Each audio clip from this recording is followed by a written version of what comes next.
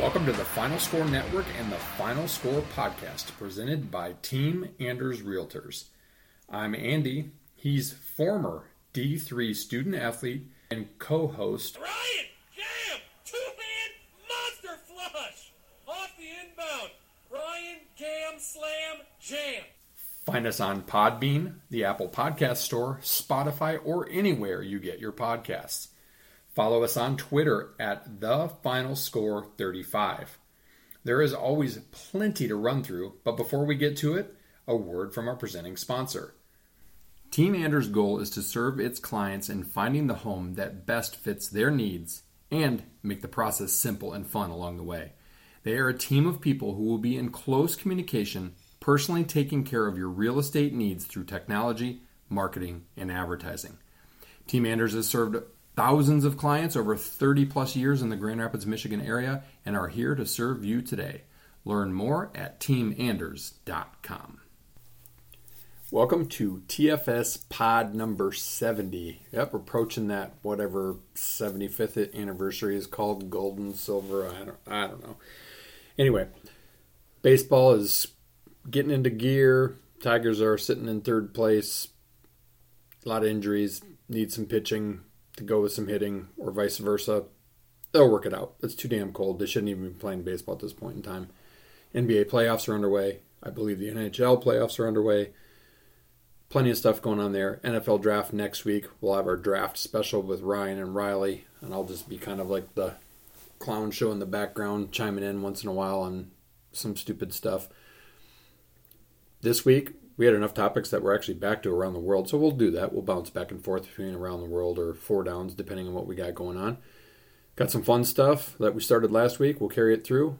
But for now, let's get to the podium. Ryan, the lectern is yours. A topic of conversation that comes up a lot on this podcast is Michigan State basketball. If you've listened to any episodes, you obviously know that. And I'm going to bring it back because, well, folks, we might be in dire straits. Julius Marble this afternoon announced he was going to enter the transfer portal and leave Michigan State, leaving Michigan State with one true center on their roster. Mady Sissoko, who's averaged 5 minutes per game in 2 seasons, had like 4 DNPs down the stretch in like 4 of the last 5 games. Oh boy, this is what we didn't want to see, and it's happening. And these guys, Jalen Bridges, who we talked about in the portal, leaning toward not coming to Michigan State right now. So it's not looking good for Michigan State. They got a lot of holes to fill. If Hauser comes back, they'll have 8 or 9 scholarship guys when you can use 13. That's unbelievable, terrible. I'm just beside myself when it comes to this. You have to use the portal, Tom. If you don't, we're screwed. We're not going to do anything. The streak's going to break. Our program's going to break. It's going to become, I love them, but it's going to be like D'Antonio, but maybe even worse. You're going to burn down this very empire that you built over 27 seasons. It's going to crumble to the ground in the blink of an eye. So this thing better change because, man, it's not looking good right now. Try to look on the bright side, but I feel like there really is no bright side. Christie's probably gone. It's just crazy. So I guess we'll see what happens here in the next few months. But the panic button has been pressed. We've officially gone from yellow to red, and it's not good. 2 starters that you lost, and let's be honest, I wouldn't have thought until Ryan mentioned it yesterday in a text that Marble would leave. He's going to be a starter, so it's not because of that. So there's clearly something else going on. I love Julius, so I wish you well, big fellow, wherever you go. But you're losing a starter there. Likely, like Ryan said, Max Christie, all signs are pointing to the fact that he's going to go unless he gets a really bad draft grade. All of a sudden, you go from probably, arguably, one of the best teams going into the Big Ten season next year with everybody, and what's been lost to now what? I mean, you got a freshman big coming in who doesn't play defense. You got Sissoko who can play defense but is still really clunky. I mean, the guy's only been playing basketball for 5 years, for crying out loud. Maybe you weren't working the portal for a big because you didn't see this coming, but this is why you work the portal and you fill the gaps and you have depth on your team. You need to have 3 guys really at every spot because injuries happen, attrition happens. It's going to be really interesting to see what happens over the next couple of weeks. But that was a kick in the jimmy that Michigan State took. So that's my podium light, I guess. My podium is on a topic that we haven't, I guess, focused on a lot too much lately.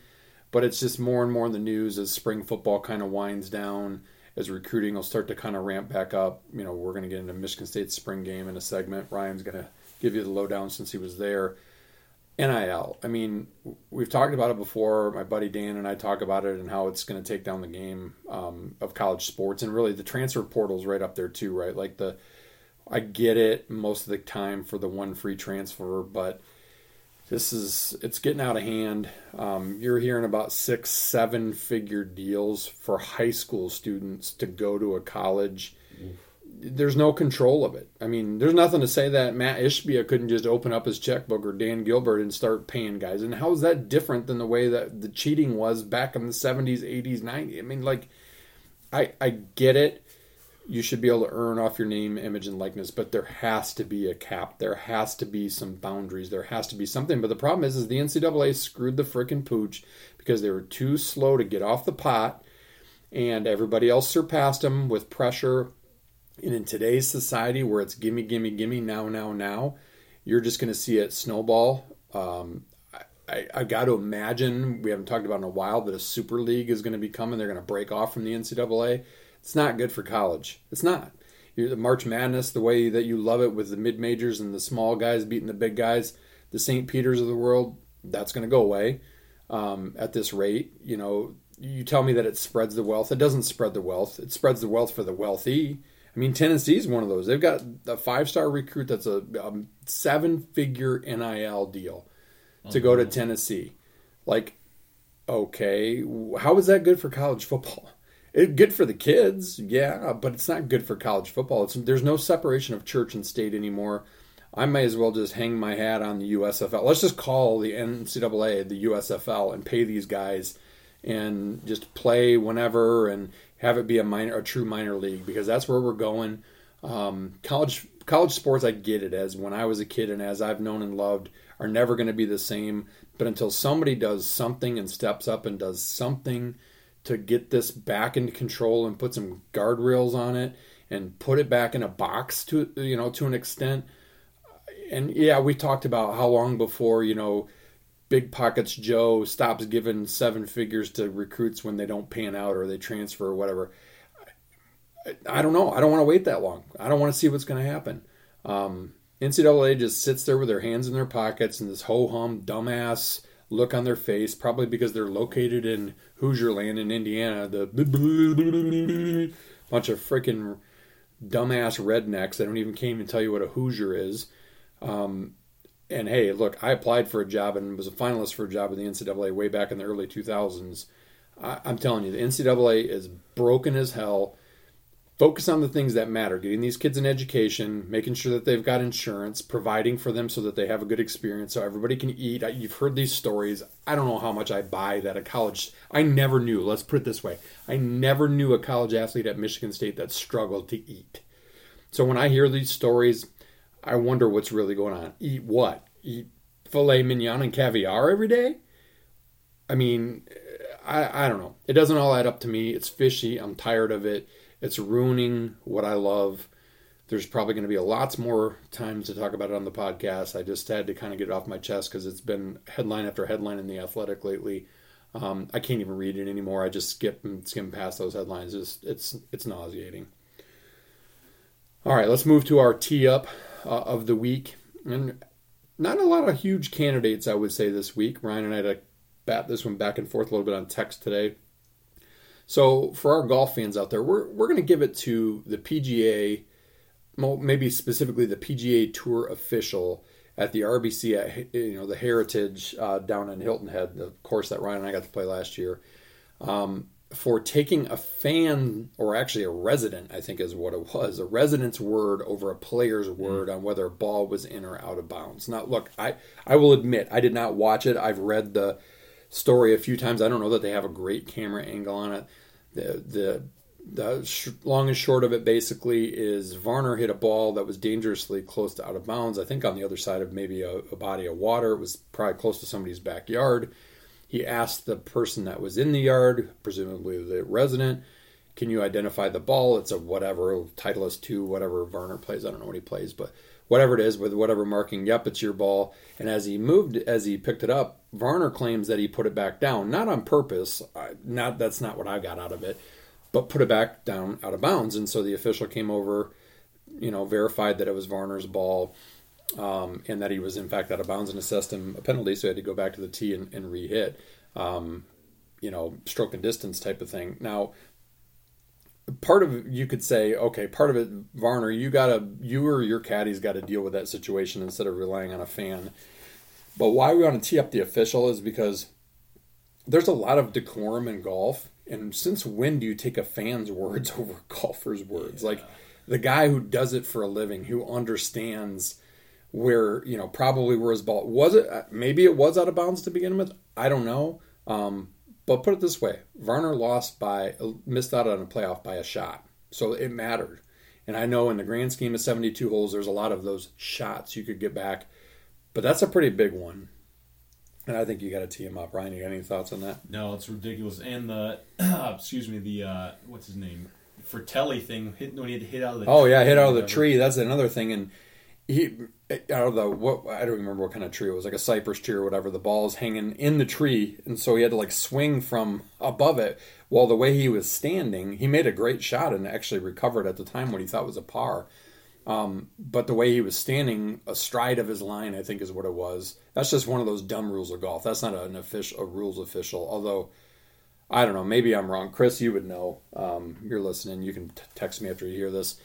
Maybe a rules official can't give you advice like, hey, that's against the rules. You can't hit that way. I feel like they could if he asked. Yeah, because, Scotty Scheffler was asking about, at the Masters, poking around to feel for a route in the, the official guided. So, I don't know, maybe it's not for Telly to ask. Either way, kind of a combo of dumb rules / don't listen to the fan over the player, regardless of what the end concept might be. Yeah.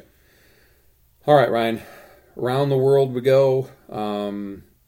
Got some fun, got some football, got some golf. Let's start it off with, this one's all you, my man. Michigan State spring recap. Yeah, attended the spring practice, really was what it was this past Saturday from Michigan State. Came away very impressed with the structure of the practice, how quickly they move, just the all-in-all structure of it, the intensity of it. You can feel it in the stands. It was really cool. Definitely, seemed like a really good practice, and took away, a good amount from it. Quarterback position. Peyton Thorne, obviously he's the clear-cut guy, but he's a dude, man. The balls he was throwing, he looked so comfortable just tossing them. He's got full command of the offense. He's communicating a lot. I expect him to be even better this year than he was last year, and he broke the single-season passing touchdown record, so, take that for what it is. Noah Kim, Hamp Fay, Caden Hauser, all the backups kind of fighting for that QB2 position. All did some decent things, I thought. All had pretty decent arms. Kim probably knows the system the best, so I think he had the lead. Hamp Fay, good size, pretty fast, not necessarily he was a wide receiver until his junior year in high school. I am very, very excited about Caden Hauser. You can tell that he just has that it factor to him. He can spin the ball. He's got an absolute rocket. He can throw it deep. He's got great technique. He's going to be really good down the road. I wouldn't be surprised if we get some snaps this year, honestly, in certain situations to try to work him in, kind of get him acclimated to the system. Running back, we saw Donovan Eaglin transfer out yesterday, so that's one fall. Not a surprise. Not a surprise. I wouldn't be surprised to see a Jordan Simmons fall out as well. I'm not too keen on. Do we have any backs coming in? Aside from Broussard, obviously, but any freshmen coming in? I don't believe so. They got to have one freshman in the class coming in. Maybe. I don't think so. Either way. But yeah, Jalen Berger, you can tell he's kind of the dude. It was kind of the dude out there, to kind of beat. He's got pretty good size to him. He's a big back. He looks like he's hits the hole pretty hard, finishes runs. Was impressed with Davion Prim. They spoke very highly of him here, all spring. I definitely think he's kind of the closest to Kenneth Walker, not him by any stretch of the imagination, but could be him, in the future. Similar running style to him. Elijah Collins, he's what he is. Harold Joyner as well. Then you bring in a guy like Jared Broussard coming in here, in the summer. Could be really good. Was Pac-12 Offensive Player of the Year 2 years ago. So definitely a talented guy. Offensive line very thin due to injury. Wasn't able to have the scrimmage because of that. But, guys developing, along that line. That's good stuff. I think that. That getting those reps for those younger guys is very helpful. Still, definitely the position area of concern going into 2022. Really, starting five is probably solid, but just the depth. Just the depth is not great. Not you got very a lot of second-year guys that have no experience, or third-year guys, really. So we'll see what happens there. Bringing Brian Green in the summer will help a veteran. Tight end.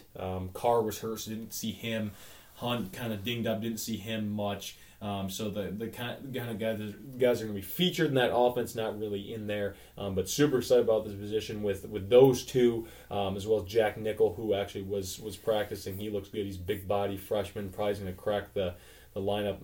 Play a little bit. He's a good blocker. And then Daniel Barker coming all-time leading touchdown receiver for Illinois tight ends in their school's history. So bright future there. And then receiver. Definitely on the offense, the most stacked position that Michigan State has. Jaden Reed's probably going to be, an All-American candidate. You got Trey Mosley, who he catches everything within his radius. Keon Big Play Coleman, I think he's going to be a stud. He's so tall and athletic. That stuck out to me. I'm really watching him. That's a red zone threat waiting to happen. Then you got guys like Christian Fitzpatrick. Montorie Foster did not practice, but he's a nice fit in for Jalen Naylor. Then Jeremy Bernard was impressed with his speed. He's probably got to get stronger, but I think he's going to be a really good player down the road. True freshman. That's kind of the receiving core of the offense. Didn't really see any special teams, so. Skip that part, but D-line, Michigan State's D tackles are just ginormous human beings. All 6 of them or whatever that were at the, practicing. All those guys are going to play a lot of downs, which is great. Definitely a strong suit. And then defensive end is what I'm kind of interested to see what happens. You got a guy like Brandon Wright who switched over from running back, and he looked really good. He looked like he put on good in the Peach Bowl. Add some weight, strength. He's fast. He's got some bend around the edge. He's getting, Brandon Jordan's teaching him some good technique. So I think he's going to be a guy to watch, a third down kind of, hybrid. You can maybe even drop him to coverage if you had to. And a guy like Jeff Petrowski who just goes super hard. Chris Bogle transferred in from Florida. Dude's 6'6" at least. I mean, he's huge. He's going to be. It's a really good body to throw in there. And linebacker, Crouch is hurt. I don't know what his situation is going to be if he comes back or not. You look at Cal Halliday, the boogeyman. He's so solid. Is a great option there as a redshirt sophomore. And then you got these transfers, Aaron Brule and Jacoby Windmon. I was blown away by these guys. They're big, they're fast, they're physical, and smart football players. They've made in the small scrimmage portions of the scrimmage. Were making play after play. Windmon had a scoop 6 in one of the drills. Fast. I mean, those guys are legit. So I'm very happy about where Michigan State's front 7 is right now. And honestly, I feel a lot better about the trajectory of the secondary. Williams is hurt right now, so did not practice. But Amir Speed, definitely a physical guy, long, fast. I mean, he's very tall, 6'3" corner. Charles Brantley was in and out. He got the red jersey on too, so no contact, but good to see him out there. Kimbrough's playing some nickel, which probably fits better what he's looking for. I forgot to mention Darius Snow is playing linebacker / nickel. He's going to be a heck of a player. Throw him in there. Good tackler. Safety, I think, with X and Angelo Gross, I think that's 2 really good guys, and then being able to get them some rest with some young guys that were in there, and Jaden Mangum. who's a true freshman as well. Getting them run back there is going to be super good. So very, I think if Michigan State's pass defense is, 25% better, that's probably. Well, let's remember, nobody was thrown on more than Michigan State last year. Now, part of that's it's chicken and egg, right? Part of it's because the secondary gave up so much. But you also look like their yards per passing play were not the worst. Total yards were the worst and things like that. And they don't get me wrong, they got a long ways to go, but I don't think they're that far off. Tuck is coaching them hands-on this year with Barnett. He's getting back into that, which he loves to do. Coach D, that was always a specialty of his, and he worked closely with guys that, like Waynes and Darquez, guys like that were really, really good. I think you're going to see some big improvements out of the defense. It'll be interesting. From my perspective, I watched a little bit of it on TV.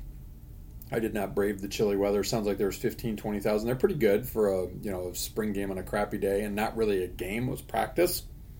But I would like to contend and argue that a practice in that situation with all the recruits that were there, was a huge recruiting day for Michigan State, was actually better than a spring game. Because a spring game is what it is. It's a scrimmage. It's you on you. You don't really get to see much. You don't get to see how coaches coach. Guys got to be on the sideline and see how coaches coached up the players in the position groups and how they interacted with their guys and how they, what was their demeanor and what was their style and things like that. I think that goes a long way further. Yeah, it's not as sexy as an actual game and blah, blah. I get it. But, you only get 15 practices in the spring. Let's use them wisely. And if that's their best chance for recruiting, then, hey, I'm all for it. Doesn't matter to me anyway. It's all about getting guys better and getting good recruits to commit because they see what's going on. So I think super excited. Yeah, I think it's looking good. We'll keep getting in and out of Michigan State football, maybe even a little bit in the topic a little bit later today, but also as we progress closer to the season. All right, moving to spot number 2, which last week, if you missed the pod, we have established for the summer as our bracket spot. And this is our pop culture, food, music, some sports, movies, kind of you name it. Like four pods, if you will, of 4 things that we're going to rank just for fun. Gives us something else fun to talk about.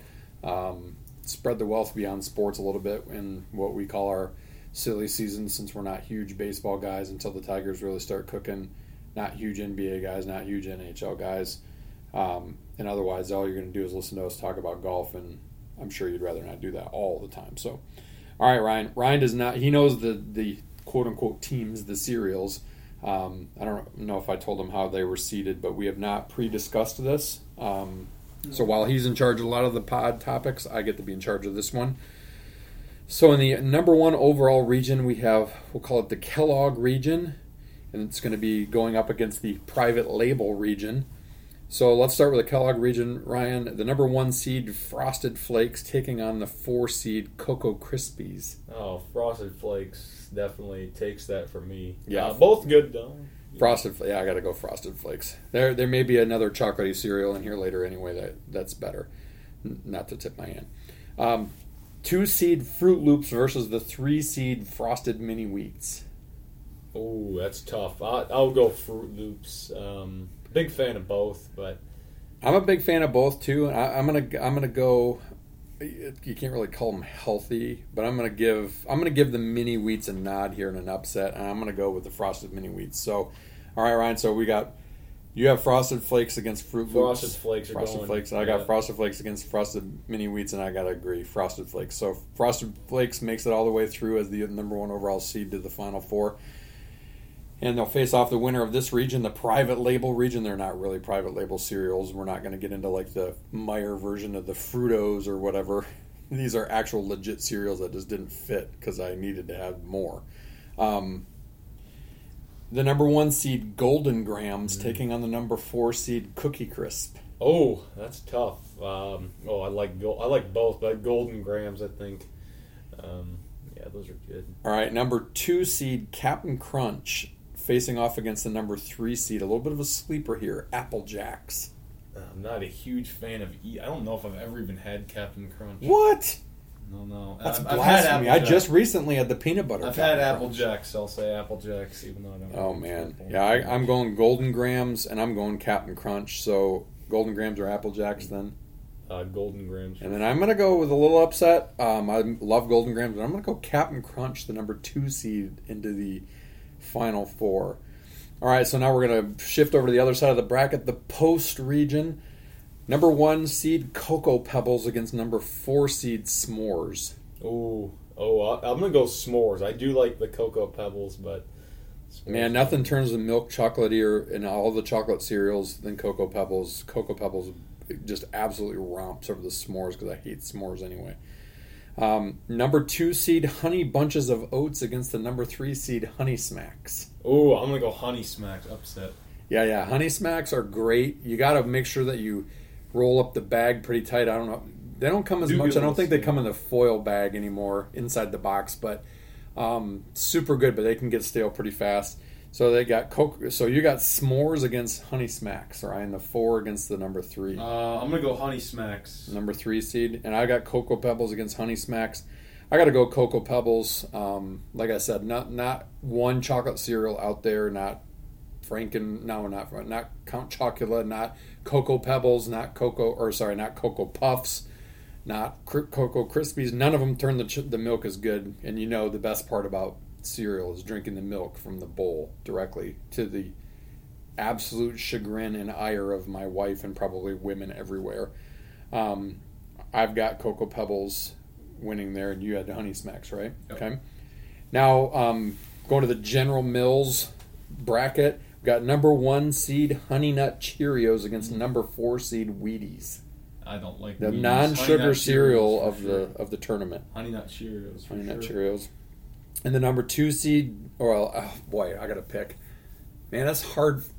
It's a hard one for me. Now, I'll admit, when I was a kid, I liked Wheaties because I would dump sugar on them. But I actually like Wheaties, and I got to give the one non-sugar cereal in this whole bracket the nod, as much as I do actually like Honey Nut Cheerios. I'm going to go with Wheaties in a big upset. A 4-1 rare, 16-1 upset there. 2, Cinnamon Toast Crunch versus Lucky Charms. 3. Oh, yeah. Cinnamon Toast Crunch. I'll go with that. All right, Honey Nut Cheerios or Cinnamon Toast Crunch? I'm gonna go Lucky Charms, by the way. I'll go Honey Nut Cheerios. All right, and I am gonna go with I got Wheaties, Lucky Charms. I'm gonna go with Wheaties. I'm gonna let Wheaties see it all the way to the Final Four. All right, so going back, we both had Frosted Flakes. You have them going against. Did you Apple Jacks? No. Or no, Golden Grams. Yeah. Who you got? Frosted Flakes or Golden Grams? Frosted Flakes. Frosted Flakes, and I have Frosted Flakes against Cap'n Crunch. I'm going to go Frosted Flakes as well. And then we have, I think I had Cocoa Pebbles. You had Honey Smacks. Mm-hmm. So Ryan, you have Honey Smacks against Cinnamon Toast Crunch. No, Honey Nut Cheerios. Honey Nut Cheerios. Honey Nut Cheerios versus Frosted Flakes. All right, you got Honey Nut And Cheerios. I've got Frosted Flakes. Frosted winning. Flakes cutting down the nets. Yeah. All right, and I got Cocoa Pebbles against Wheaties. And I'm going to go Cocoa Pebbles. And I got to go with Ryan, Frosted Flakes. If push comes to shove, if mom yells, what kind of cereal do you want from the store? 99 times out of 100, I say Frosted Flakes. Frosted Flakes is the undisputed cereal champion in our house. Yep. Stay tuned next week. We'll throw something else funny at you. Might be candy, might be music. I don't know. We got lots of different. We got a whole list of things we could talk about. All right, moving it back to sports. What do we have for spot number 3, Ryan? What's our Mount Rushmore this week? We will be doing the best golfers to never win a major championship. I remember, forever, like in the 90s and early 2000s, the guys' names that would be on that list. And it's funny because I did a little bit of research and I was looking, and now what you think of is obviously guys that are playing today for the most part. So I didn't look back as far. I'll throw out some names that are not going to be on the list, but like Colin Montgomery, he was one who always got talked about as best one to never win. He was always kind of a contender and never kind of got there. You had plenty of guys like that back in the day, but you want to take the first one? Yeah, first I can go pick? first. I'll just say it. A guy that's had runner-up in so many damn majors is Lee Westwood. That's the first name yeah. that came to mind to me when I said that. Yeah, he he's been close a lot, but he's never gotten there. Yeah, he has definitely been close, and it's tough because there's a lot of one major winners too that you sometimes forget have won a major. But for me, boy, it's tough because I'm gonna go with my first one. I'm gonna go with an easy one, and he's young and he's gonna win one, I'm sure, and that's Cantlay. He's been close. He's been close already. He's been really playing in the shadows of Scotty Scheffler. Has actually been playing really well so far this year. He's a guy that, to me, he seems like a U.S. Open winning type of guy. Maybe a PGA. He did pretty well at the Masters the last couple of years too, but I definitely think he's going to be due. And for my second one, I got to go with my boy. I love this guy. I think he's got one of the greatest personalities in golf. He's a guy that I would absolutely put in my foursome. Unfortunately, I think his time has passed. I don't think he's going to contend for a major again. He can barely contend to make the cut, and that's Ricky Fowler. Oh, yeah. That's, yeah. Love him. Something happened in the last couple of years. I don't know if it's the yips or he's got sunglasses on. He's not seeing well. He's seeing well. I don't know what it is about him. Love the guy. Root for him all the time just because he's just a good dude. He's not going to win one because he's just not there anymore. I don't know what happened, but yeah, poor guy. Schauffele, I think he's got a major in his future as well. He's been close. Definitely a great one. A few times. He's a heck of a player. He's a gold medal, though. Yeah, there you go. And I'm going to go with, he's not going to win one. He's been close in some. He's a little older. Matt Kuchar. I had him on my list. Definitely. He had that battle with Spieth. I think it was 2017. Had him, and then Spieth had like 45 minutes between when he had that shot. Oh, in the British, he's been right there a couple times, a couple of U.S. Opens, couple British or Opens. Usually plays pretty well at the Masters. Likeable dude. Got to meet him once in my old job. He's a good guy. Really good, likeable guy. Looks way older than he is, but I had him on my list too. So I only have two more guys left on my list that haven't been picked. So I get the next two picks. I'm going to go Frozone, Tony Finau. Yep. He's not had a great season this year. He didn't even get a win until last year in the FedEx Cup. Yeah, it's been a while. He's one of those, he contended on that dislocated ankle at the Masters a few years ago. He's contended in the U.S. Open a couple times. I think maybe the first time Brooks won it at Shinnecock, Finau was right there. Yeah, he's been close. He's close, and maybe because he's got a win under his belt, he might have a chance. He's still fairly young, not been playing very well this year, but Finau. And for me, the other one is Tommy Fleetwood. Yep. Another guy that's just right there in the mix. He's always a top 5, top 10 guy, it seems like. Just hasn't been able to get over the hump. And for some guys, it happens later, like Mickelson, and then he went on a tear and won his whatever he's got, 6 or 7. And you never know, and all it takes is one to be a major winner, obviously. Yeah, so we'll see. But yeah, Tommy Fleetwood rounds out my group. Much. Oh man, I feel like that was all the guys I had. The name I keep seeing on here is Paul Casey, even though I hate that guy. Oh yeah, Paul Casey. Tom tells the story about Paul Casey and his brother and the 9/11 comments he made. But anyway, yeah, Casey's one that is usually right up there too. He's been up there a lot. Feels like the PGA Masters sometimes. Yeah, he's more of a guy that used to be kind of there and would contend. Luke Donald is a name that rings a bell. I haven't seen him play in years, but yeah, I mean, you could throw Horschel in there for sure. There's so many good young golfers now. It's just a matter of time with a lot of them. But you could just as easily do Mount Rushmore of guys who've only had one. That would be probably pretty interesting. Yeah, too. that would be fun. Anyway, that is the Mount Rushmore for the week. Ryan, good pick on that. You can start thinking about. Well, next week we won't have one because it's going to be all draft the whole time. Spot number 4. So shout out to my buddy Chris, who we know is a loyal listener. I don't think he's missed a pod yet. He takes us to heart when we ask for ideas, and he sent a couple my way. One of them Ryan doesn't know that I'm going to throw in there, and they're semi-related, but this is something we talked about back in COVID, because back in, might have even been in 2020, like right around when we started this thing, in fact. So it might have been before we even started the podcast. The Big Ten was set that year when they finally had the season to add an extra game at the end on championship. Yeah, that we're going to do 2 that. versus 2, 3, 3, 4, 4, 5, 5, 6, 6, 7, 7. So Chris posed the question is, should the Big Ten play a round robin on conference championship weekend and just like take it over? I don't even know. Maybe take it and put it on a day when nobody else is playing and just make it an entire Big Ten day, something like that. So you're not competing against the SEC and the ACC and stuff. But like the worst team plays the worst team, so you get your crossover, but no rematches would be the one kind of caveat. So it might get a little tricky with that. I'm actually fine if you just seed it out and play 1v1 all the way to 7v7. But if you wanted to avoid a Rutgers Northwestern rematch, I think that's fine. And he kind of posed playing indoors at several different venues, like Ford Field. You could play in Minnesota. Obviously, Indy, you got the championship game, or maybe you play them and you flip a coin and you do them at home. I don't play Soldier Field. That'd be yeah. good. I mean, I don't know that they have to be inside. I think that there's enough green. You could play at Lambeau. That'd be cool. Soldier Field, Ford Field, Cleveland Stadium. You could play in Cincinnati. I mean, like, you could play in just all the Midwest, even just NFL venues, call it, and just take over a day. It'd be hard to do it. You wouldn't want to wait too long. You wouldn't want to wait 2 weeks. That's Army-Navy Saturday.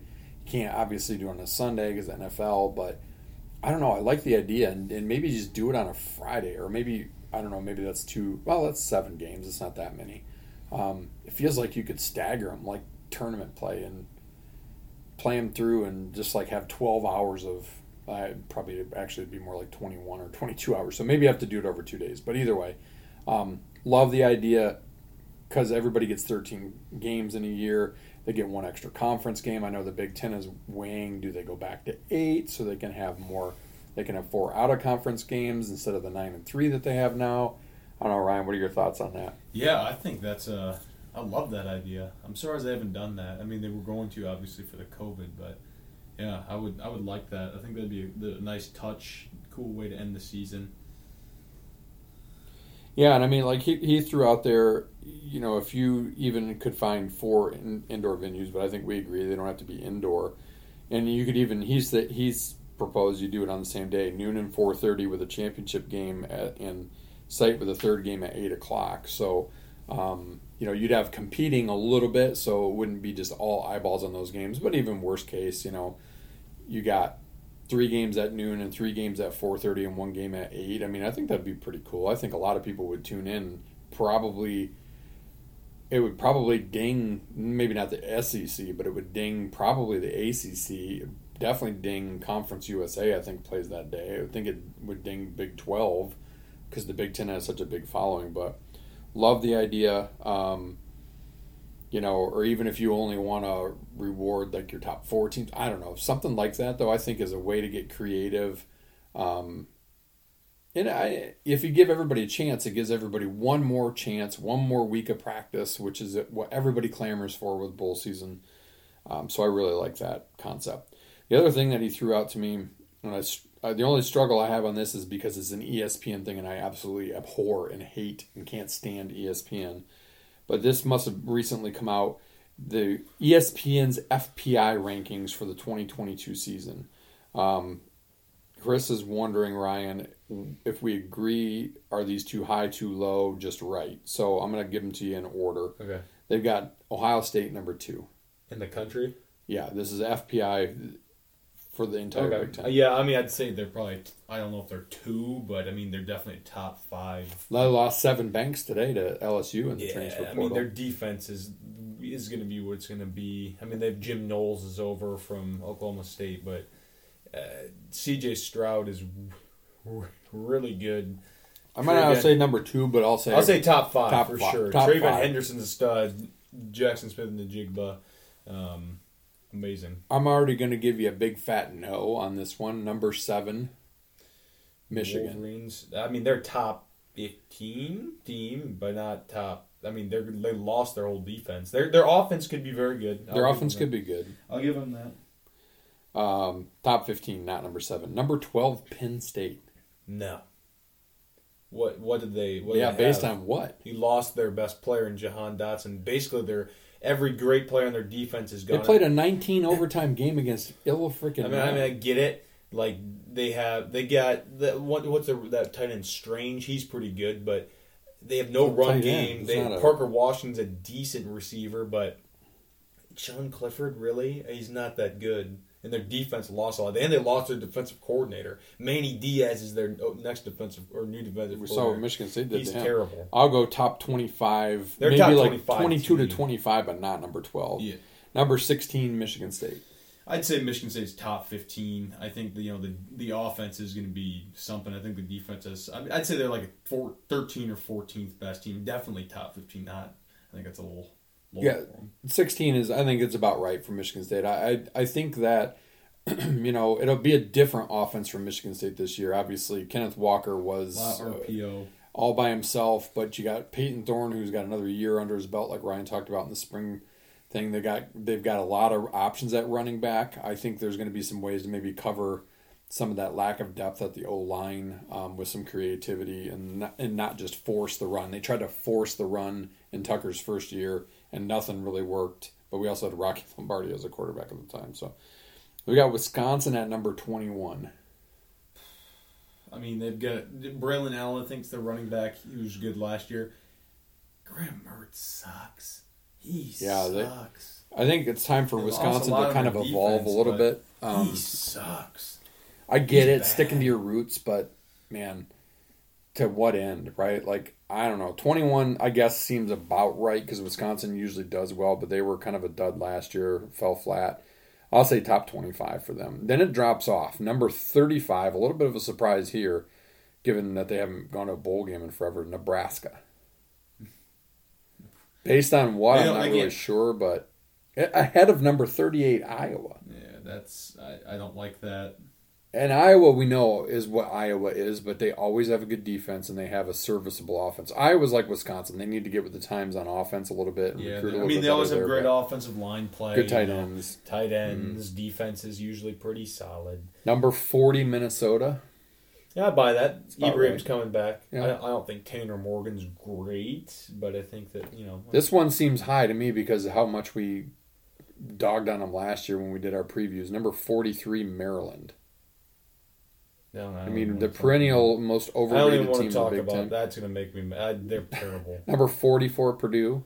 I think they're too low. I think they could be really good. I like Aiden O'Connell a lot. Yeah, the way they played against Tennessee. I think that could be like a top 35. They lose some big pieces on defense. They lose David Bell on offense, But they come up with a new receiver all the time. They do have great receivers, and Aiden O'Connell can sling it. So. Mm-hmm. I think they could be a good team. Then there's another big drop off. Number 66, Indiana, who was an absolute doormat. I don't think they'll be good this year either. I don't think Allen's a great coach. I think they're lower than that. I think they're maybe more like 75th to me. Number 73, Illinois, climbing because they had a decent year last year. Yeah, I think Bielema was. I don't like. I flip flop Indiana and Illinois. He's a good coach. I think he knows how to build a program. He's got Midwest ties. And then 82 and 83 Northwestern, Rutgers to round it up. So, that's all 14 teams in the Big Ten in the top 83. And mind you, there's about 130 or so teams in FCS or FBS, but those feel about right. Northwestern's due for one of those come out of nowhere years. They had a crappy year last year. They're kind of like an every other year team. And it's usually that every other year when you're like, Northwestern's going to go back to sucking, that all of a sudden they win 9-10 games. I don't know. We haven't looked at that far ahead, obviously. And Rutgers, don't sleep on Rutgers. I think I like Schiano's a good coach. He's a good recruiter. Quarterback coming in, good. They had that freshman that came in mid-season last year. I think he's going to be their guy. Out of these, I could see Rutgers. And he can recruit, so I could see Rutgers definitely being better than Maryland. Probably better than Purdue, better than Indiana, better than Northwestern's Northwestern. Not good. I don't think Rutgers is the worst team. I really don't. All right, spot number 5. They were in a bowl game. Yeah, last minute ad. Spot number 5, our usual spot, golf. Still looking for a title sponsor for the golf section. Just saying.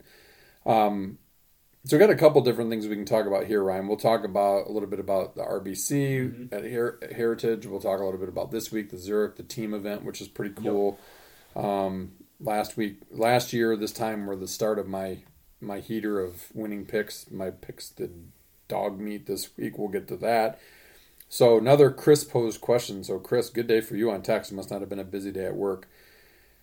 All right, he says, there are 4 components to the game. Off the tee, approach, or around the green and putting. Which one would you be great at, good at, bad at, terrible at? And you have to use all 4 categories. Wait, can you repeat the question? So, off the tee, great, good, bad, terrible. Approach, great, good, bad, terrible. Around the green, good, great, good, bad, terrible. Putting, great, good, bad, terrible. And you have to use them all once. So you got to be terrible at something. I would say I'm great around the green. Not what you are. What do you need to be to be? Oh, to be great. To be a better golfer. Okay. Like just me or anybody? Because I could tell you you're terrible at all these things. Yeah.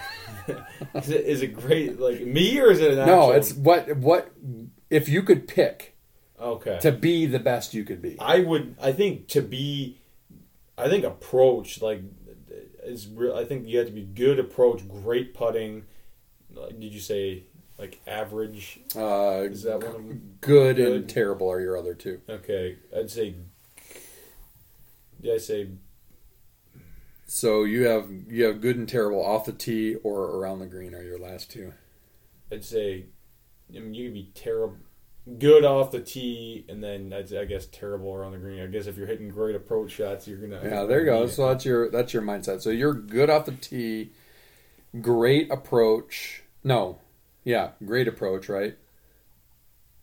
Yeah, great approach. Bad. But what I thought you were something. What was your putting? Was your putting good? I think I said good putting. Good putting. Okay, good.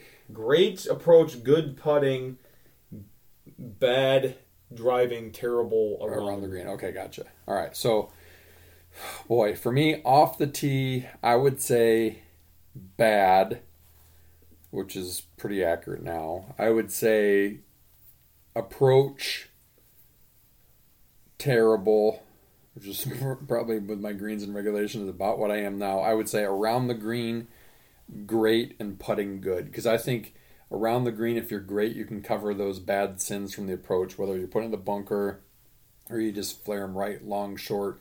For me, or for most amateurs, the miss is short right.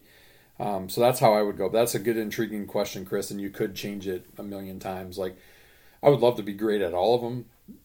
Realistically, that's not going to happen. I just being average at off the tee and average on approach and great at the other 2, I'd be pretty happy with. But yeah. All right, RBC recap. So here's one little stat I wanted to throw out there that I saw that was cool. Cantlay has low key. I said earlier that he's been playing great. Finished 4th or better in 6 of his last 11 events. Did you realize that?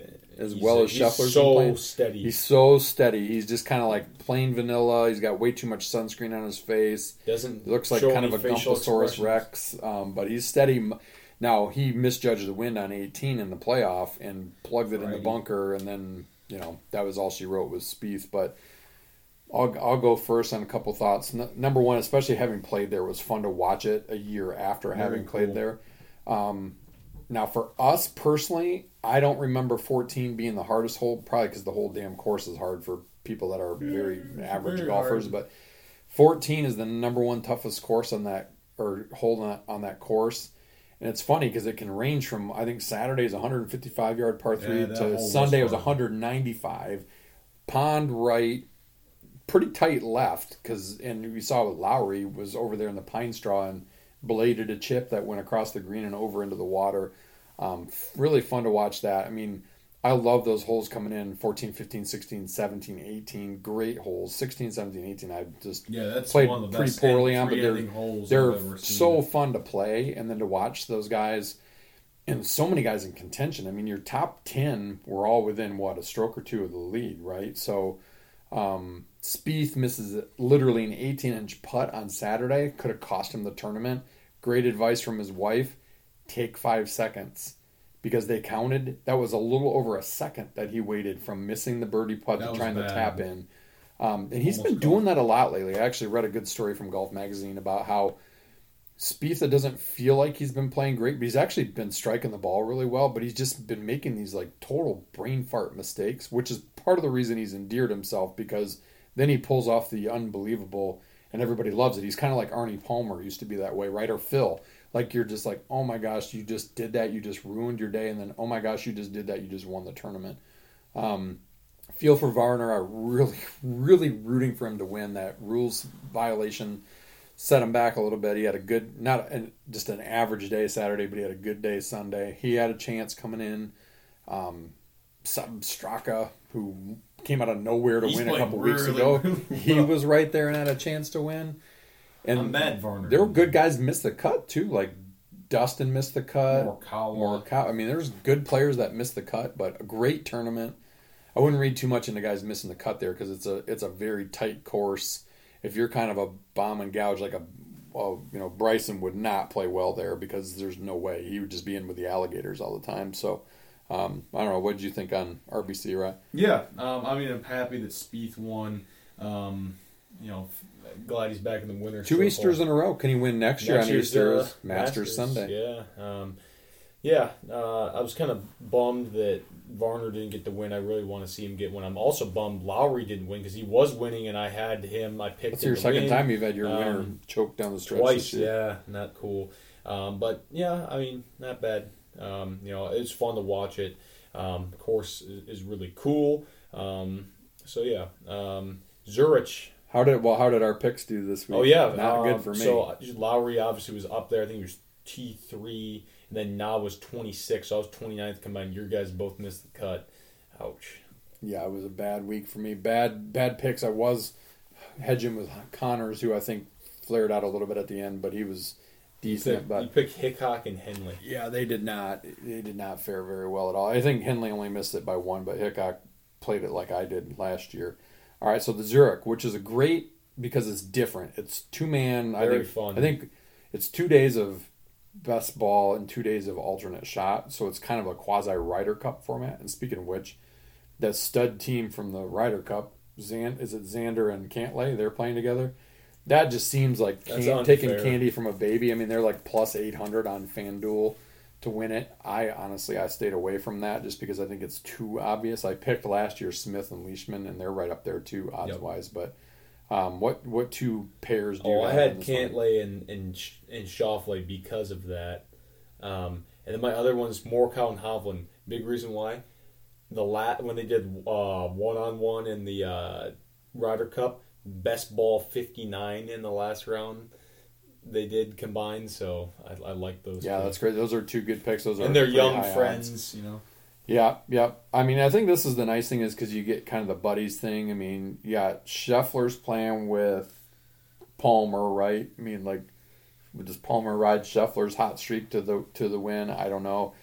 I'm gonna go a little bit longer shot. I've got not long shot by any stretch, but I got Burns and Horschel. Horschel's been playing pretty well this year, and Burns has been also playing well this year. They're together, kind of a little bit of an odd couple because Horschel's just kind of he's a human volcano. And then the other one, a little bit more my dog. They're plus 2,400 is Gooch and Homa. Sounds like a bad TV police sitcom. Officer Gooch and Officer Homa, but Gooch has been playing well this year, and Homa's got I think he has a dub this year.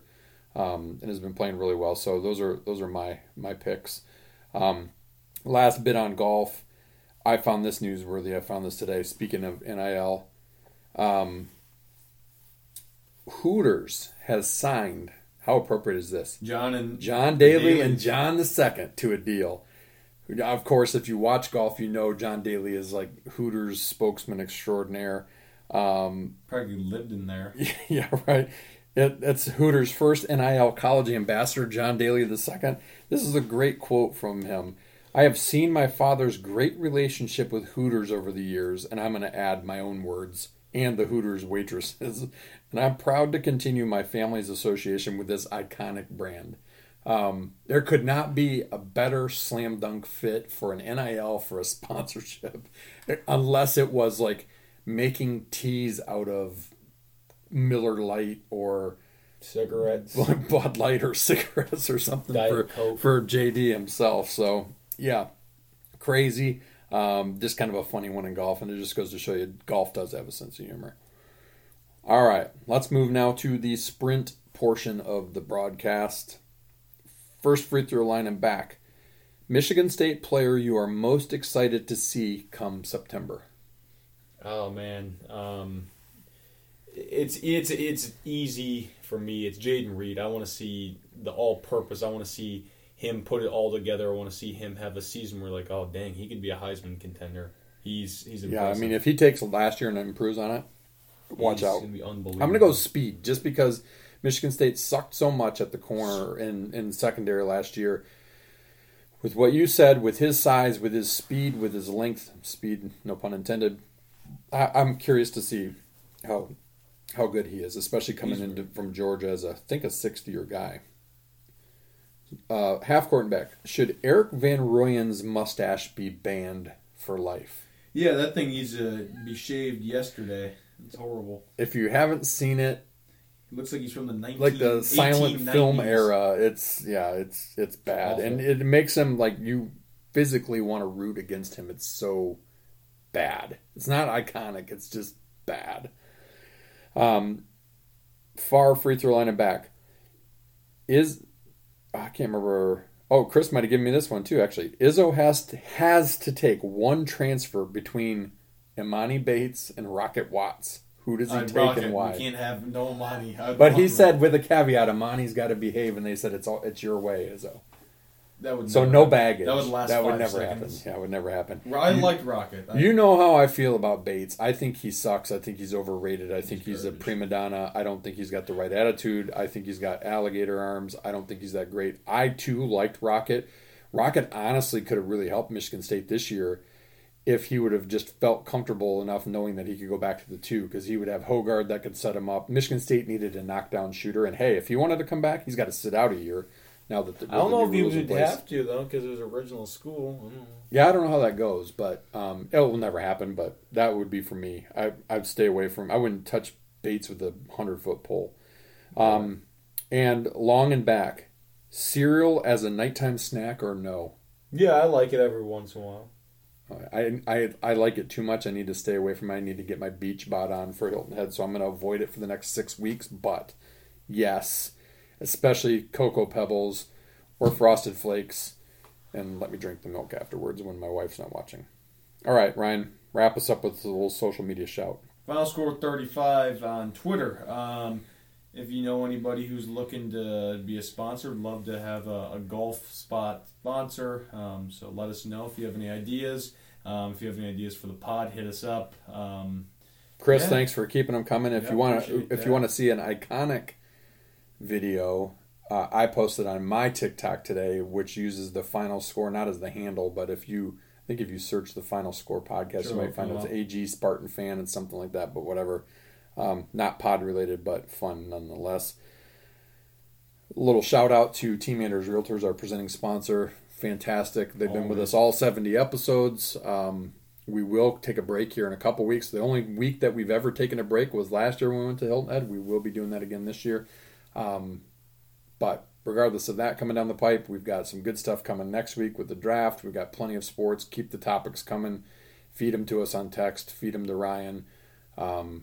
We're always game to talk about whatever. You got any special guests you want us to try to wrangle up, we'd be happy to. But again, thank you to Team Anders Realtors, our presenting sponsor. If you have realty needs, especially here in West Michigan, teamanders.com is the place to start. To be. Meanwhile, as Tony the Tiger likes to say, they're great.